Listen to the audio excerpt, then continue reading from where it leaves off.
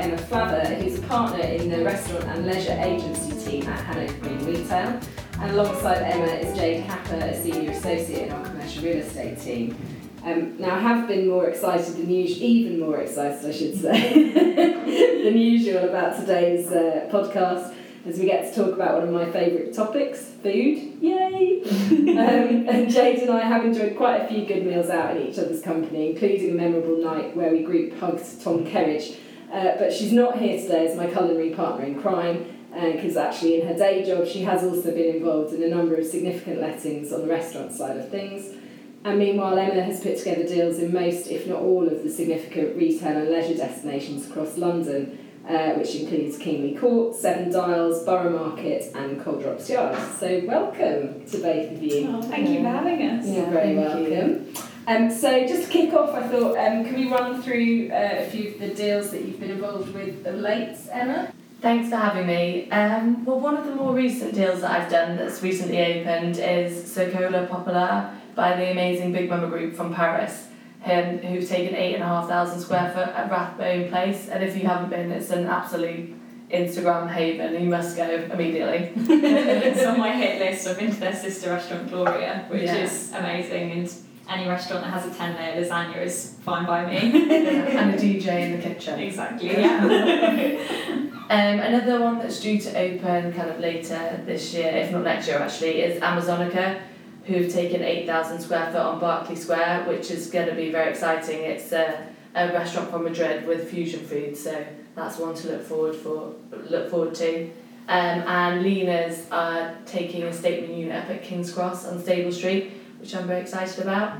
Actually, I was just Googling that this morning to see if it had opened yet or not. October. Okay. Hopefully. Yeah, and then a couple of, those are larger sites. I also love doing some of the smaller sites. Floor is another deal which I've done recently, which is by the amazing JKS Group, who are fantastic. They also have Hoppers and Bow and Shoe, which I've done with them. So yeah, those are a couple of them. There's lots more I can talk about, but I won't bore you with them now. Jade? Well, the ones I can talk about, so we've acted for the landlord at St Christopher's Place on the Hoppers restaurant at their second site, Home Slice, Harry's Bar, Ollie and Steen. Again, if you haven't been there, the cinnamon buns are absolutely incredible. So you can basically just work your way down the street. Exactly, go starter, main, and then pudding is fantastic. We've also done some deals with Shaftesbury as well, in the Opera Quarter and Covent Garden, Jadori, Grace and Feather, great wine place. Aure's, which we did together, the French bakery, which has gone in there and is doing really well, I think, as well. Yeah, no, they've really hit the ground running, which is great. Yeah. And then a couple of other ones that I can't talk about yet, but helping a tenant with a prospective site in Chelsea, and also some other sites in Mayfair, which will hopefully be common knowledge soon. And nice and close to the office. Exactly. So just leading on from that, Emma, how do you think the central London market's faring currently? I mean, it sounds like it's pretty busy. Yeah, I think quality operators are still performing. Last week I was out in Soho and I couldn't get into a number of restaurants such as Kill and Cricket, which deals that I've done, and even trying to get in through the manager. Don't you know who I am? Yeah, those guys are still over-trading. Mm-hmm. I think kind of the way the market's moving now is people are taking less sites, much the same as retail, in more prime locations. So your secondary locations are struggling slightly more than the primary ones, really. A1 Food is going through a bit of a kind of rebalance. You will have seen in the press the likes of Eat and Avocado, they're really struggling, and I think that there is a lot more availability on that side, with operators not really being able to kind of afford the rents. So just to confirm on the A1 side, so the A1 use class is for retail and shops, but on the food side includes sandwich bars and coffee shops. Yeah. Whereas most restaurants will operate within use class A3 premises, which allows solar food and drink for consumption on or off the premises. Yeah. Yeah. Phew. You might want a premises licence as well. Yeah. Yeah.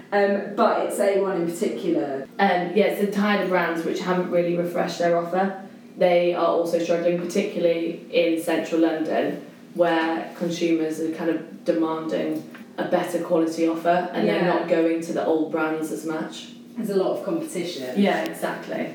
And certain areas still sort of performing strongly. Yeah, definitely. I mean, we've just done a couple of sites in Kingly Court which are currently illegals, and we had a huge amount of interest on that. And then down at Borough Market, I've done a number of deals recently where the offers have been flooding in. But I think where private equity has recently rolled out and done, say, 20 sites a year, those days are very much over. And you've got people like White Rabbit Fund and JKS who've got a small collection of restaurants, and they will roll out a number of sites throughout London, say 1 or 2 a year, and then instead of going kind of nationally and doing 15 in London, they'll go internationally instead and look at cities like Paris and Amsterdam rather than kind of oversaturation in London. Yeah. So leading on from that, it would be interesting to talk about the particular challenges from both landlord and tenant perspective, and I guess on the tenant side looking both at chain operators and independents. Who wants to kick us off? Well, I think as Emma touched on, we've got certain chains that have maybe overexpanded, didn't invest or refresh their offering, perhaps took bigger spaces than they should have done to try and justify financial backing. And obviously CVAs being the hot topic at the moment. I actually went to a Leisure Property Forum, the Great Leisure Debate this morning, and there was sort of 6 or 7 panellists who were from throughout the sort of hospitality world, and one of them was really stressing that CVAs are almost a necessary evil to flush out the tired, exhausted parts of the market, and what we're seeing now is hopefully going to be a good thing, because those chains or restaurants or operators that survive will be better for it, and those that don't will kind of fall by the wayside and let new concepts come through. I think another big challenge is obviously the rise of food markets, which is absolutely fantastic. Yeah. The kind of social aspect that you can meet up with people, and if one wants a burger and another wants a curry, then that's totally easy to be able to cater for that, and being able to sort of mix it up a little bit more. That's definitely proving a challenge for more traditional operators. And something that I'm seeing a lot more in sort of central London leases is a real emphasis on turnover data. Yeah. So landlords really want to, they almost want to anticipate if there's going to be a problem with their operators and try and deal with that quickly, and are almost insisting now on clauses being included in leases. Which I think is a positive thing, because it almost shows a bit of a collaborative approach between landlords and tenants rather than a hierarchy, because you've got landlords really buying into the tenants that they are letting to, and similarly tenants are then trying to show to landlords what they can do and that their turnover justifies their ability to trade from that space. Are you seeing that both on new leases and where, say, you're doing renewal that's outside the 54 Act, so actually the terms are sort of open to negotiation? Yeah, I mean, landlords are definitely pushing for it. So, but Central London estates kind of arguing that it's a reasonable modernisation where possible, or that other tenants have kind of bought into it with new leases that have been granted at the estates. So there is definitely a real push for it, and actually quite a lot of tenants are happy to provide that information, because quite often in practice, they will be involved in the kind of marketing of estates, and the trading information is kind of part and parcel of that. So I don't think it's really putting tenants in a more onerous position, but it's definitely more beneficial for landlords to... I think that all the landlords that I deal with are more and more closely looking and analysing this turnover data, just exactly to reiterate what you said, to preempt kind of possible voids in the portfolio and how we can manage that and kind of reduce that time as much as possible. Yeah, definitely. Then sort of looking at it from the operator side, what kind of challenges are there in particular there? I mean, I suppose there are some challenges which are going to impact regardless of the size of the operation. Obviously, Brexit uncertainty is still there. People are still doing these deals, but London is a bit cheaper, so we do have more and more international people looking to come over, so that is a positive. But yeah, in terms of the challenges, there's definitely food costs and people's concerns over that, particularly in the fast casual market, where they don't have huge margin there, and also staffing, which again links back into Brexit. That is challenging for operators, and that comes up time and time again. And overheads such as rates and service charge, which have grown over the last few years. Definitely. And then I think also as well this whole sort of ethical dining movement as well is putting more pressure on operators. So you've got restaurant chains like Oaxaca, who are the first carbon neutral restaurant group, and then other restaurants who self-promote by sort of saying that, you know, they have concerns about animal rights or factory farming, or they don't use palm oil in anything that they produce. And again, that kind of focus on sort of ethics and better produce is only going to mean higher costs. And from the landlord's point of view, I mean, we've sort of talked about CVAs from, I guess, more the tenant side and that, you know, necessary evil, but from the landlord's point of view, obviously that creates challenges because, you know, they've been collecting a certain level of rent, and, you know, often in the CVAs they're being asked to take a significant rent cut. So in terms of kind of managing existing tenants, what kind of steps can landlords take to sort of, I mean, we've talked about the turnover side of things, which seems like that's going to help landlords stay really on top of where their tenants are, but what other things can they sort of do in practice? I think having that relationship is really key, a much closer landlord-tenant and much more of a partnership, and also acting promptly is absolutely key in this market.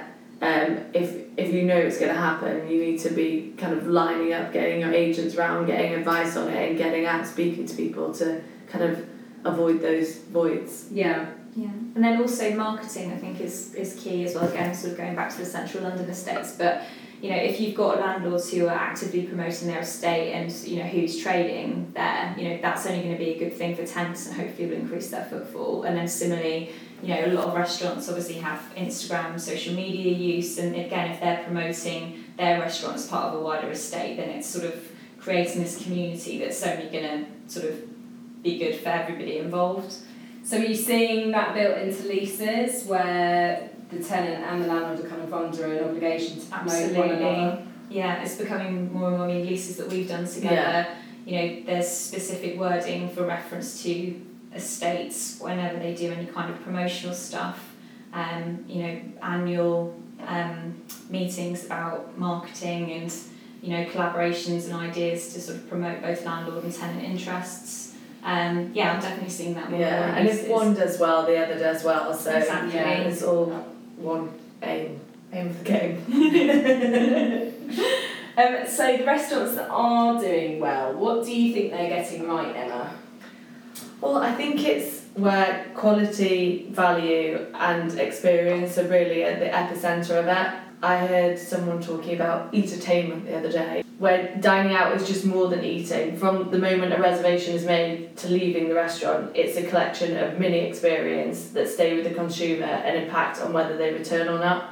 And I think this really resonates with kind of the restaurants that are doing it well at the moment. Big Mother, when you go to one of their restaurants, they've created such an amazing atmosphere and vibe, and the food is great value that you can't help but have an amazing time. And when you leave happy and everyone's had a lovely time. So I definitely think that they're doing it right. A couple of the other operators are maybe slightly biased. There's nothing wrong with that. But Kiln, I think, do a fantastic job. What they did in that space and the way that they kind of revolutionised Thai restaurants, and there are other people doing an amazing job like Smoking Go and Somsar. But Kiln on Brewer Street, it is incredible. Fantastic. Yeah, It's great. And then Barbary as well.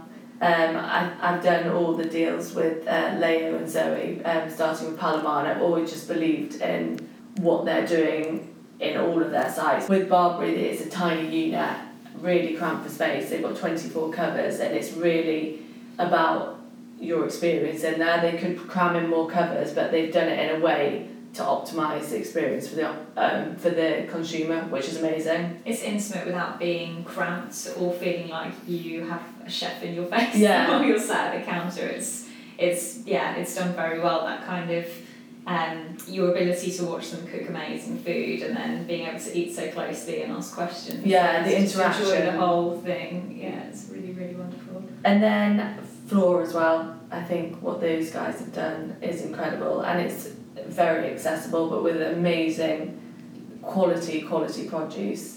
And Cornerstone, if you haven't been, is absolutely amazing. I have no excuse for not going because it's not that far from my house, but I haven't yet. Oh, it's very memorable. I really distinctly remember everything I ate when I went there because it was, absolutely amazing. And then I guess those are kind of more independent, bespoke ones. I have had the pleasure of doing lots of firsts with operators. So the first flat iron I did, I think he's done an amazing job, Charlie, and he'll continue to grow, and he's made it cool and it's still accessible. And such a simple concept as well, was so well done. It's really, really fantastic. And I think that is a concept that's got legs to grow. Mm-hmm. You can see more flat irons out there, and you can see it working outside London. Definitely. And then Patty and Bun and Home Size did the first sites for those guys as well, and they've done incredibly well. And I think that they'll continue to grow as well slightly, but they've done it in a slowly, rather than having a huge amount of private equity. You've got to do 15 sites this year and next year, so I think that's why they've retained some of their coolness. I mean, on experience as well, I think, restaurants that have a bit of novelty about them as well are still continuing to do well. People are getting excited about it in the market. So this whole the press coverage at the moment about the cheese restaurant, about cheese restaurant. I think everybody I've spoken to can't wait to go to that if you're a cheese lover. Restaurants like Bob Ricard, where you do get excited to go and ring that doorbell for champagne at your table. And I also went to a Great Women in Property event a couple of weeks ago at the Clink at Brixton Prison. That's supposed to be amazing. It's some of the best scrambled eggs I've had in London. It was so good. But the fact that that you're part of this sort of charitable initiative, that's focusing on making people's lives better and helping offenders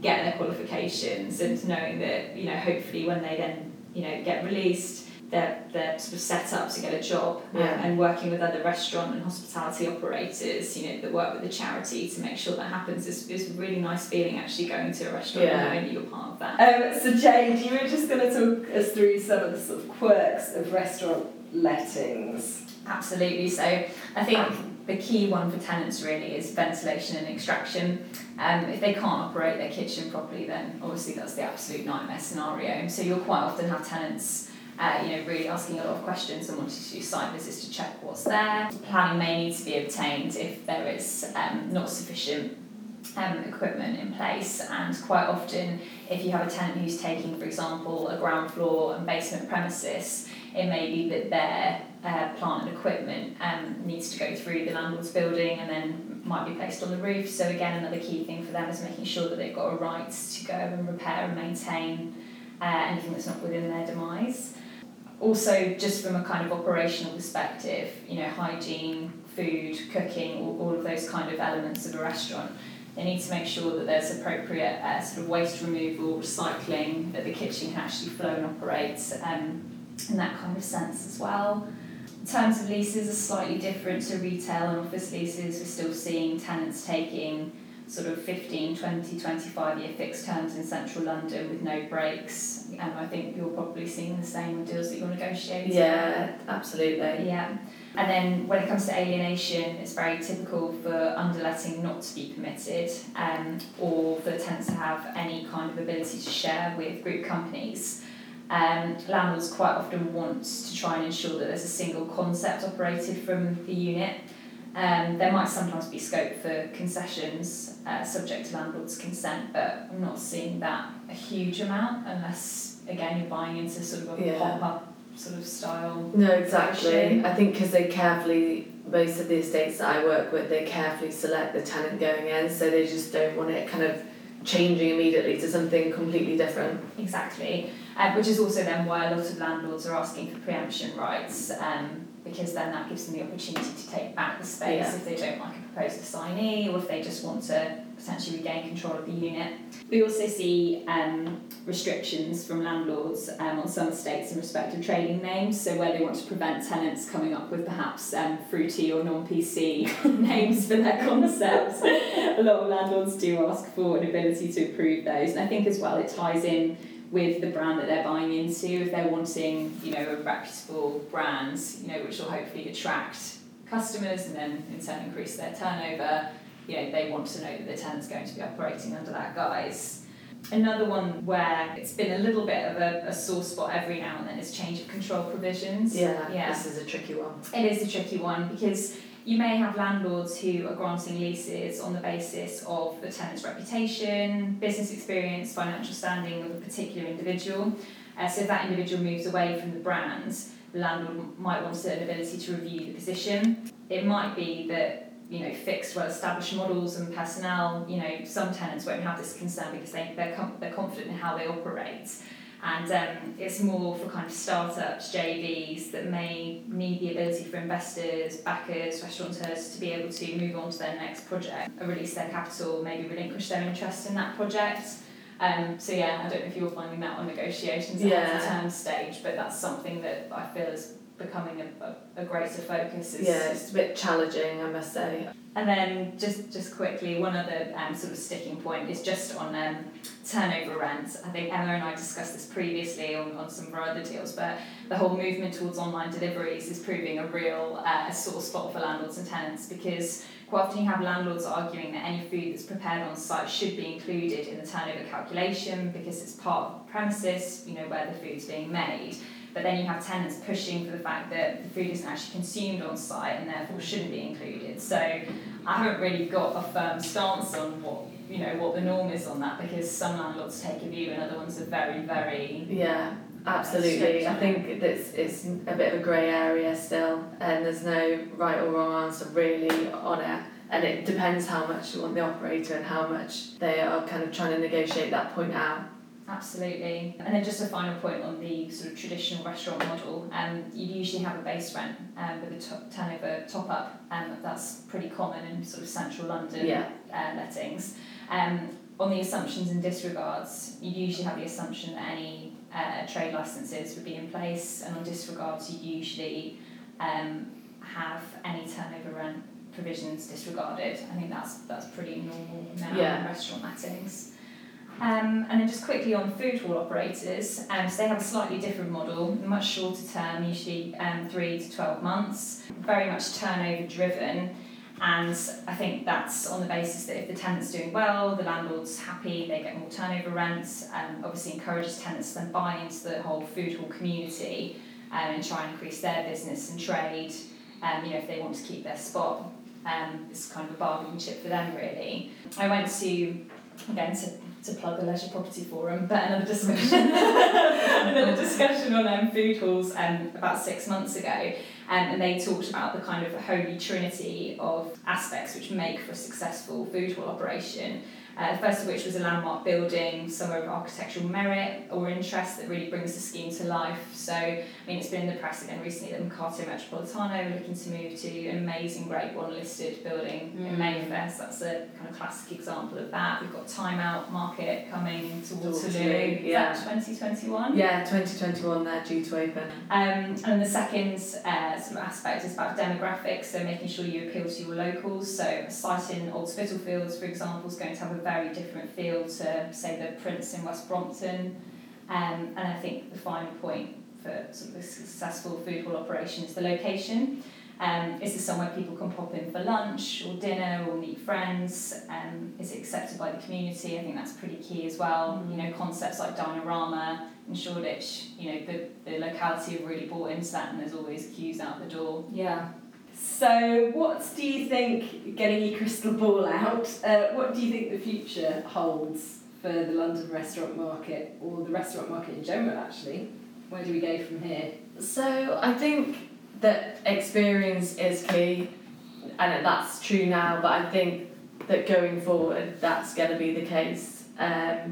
People kind of want that instant moment, they want something memorable to take away from an evening now. Just popping out for a quick pizza isn't enough for a lot of people. So food is fashion, and people are saying where you eat and drink defines you and your digital self as a social currency. and I think moving forward that's going to continue to grow. Consumers are becoming much wiser and demanding more authenticity as well. Yeah, so Indian cuisine I think is a good example of that. You know, the rumour that tikka masala was invented in Glasgow in the 70s, and we've now got operators like Gymkhana, Cricket, Dishoom serving the kind of legitimate, authentic Indian stuff. Not that I don't like a tikka masala, just to clarify that. But it's this move away from kind of artificial, you know, English-born Indian food to actual proper amazing Indian food. Yeah, no, absolutely. And yeah, we mentioned it earlier, the more mindful consumer, where they actually care about where their food's coming from, and sustainability. I think kind of people do care. Definitely. And technology-wise, is the sector kind of embracing technology? I feel like it's kind of a two-tiered split. So there's some that are kind of very traditional hospitality and they invest heavily in their staff, you know, everything about where it's grown and all the products from. And I feel like they'll have Instagram to kind of showcase some of their dishes, but they're not going to kind of put iPads menus in their units because that's not what they're about. What about on the kind of delivery? We touched on the delivery side of things in terms of landlords and tenants earlier, but where do you see that kind of market going? I think it's only going to grow, isn't it? I mean, the projections already for those existing companies. You've got high-end delivery services like Supper being crowdfunded as well, because people really want to buy into that kind of option if they do want to have kind of luxury food at home. I think for me the biggest sort of Mystic Meg prediction is just the continued rise of food markets, basically. I think we're just going to keep seeing more and more in London. The only thing I do wonder about is whether they'll get to be a sort of saturation point in the market, particularly where you've got places like the Curb, Arcade, Market Hall that's going to be coming to the old BHS site in Oxford Circus in November 2019. Hopefully, okay, fingers crossed.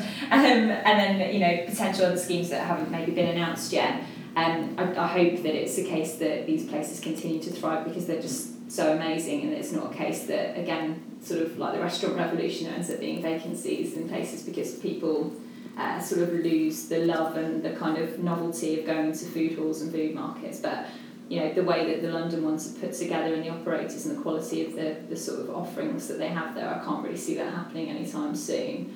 I think also the move towards interactive restaurants, like Emma touched on, again, to hark back to this very interesting talk I went to this morning, but one of the panel guests was talking about how much he buys into technology and automation and wants to bring that into the kind of restaurant schemes that he works on in London, and actually hopped on a train to Paris yesterday to go and see the first fully automated restaurant to see what it was all about, but I got there and the place was closed due to they couldn't make the technology work for some reason, so might be a little bit more work in that area before that becomes a centric part of London eating. Well, I could talk about this all day, but I suppose we'd better wrap it up. Thank you both so much for joining me today. And if listeners would like to find out any more about Forsters, you can look on our website, forsters.co.uk, or if you'd like to know a bit more about Hanover Green Retail, Emma? hanovergreen.co.uk. And on the social media front, we are on LinkedIn, Twitter, Instagram and Facebook. Emma? And we're just on LinkedIn, but we're going to really have to up our game, I think.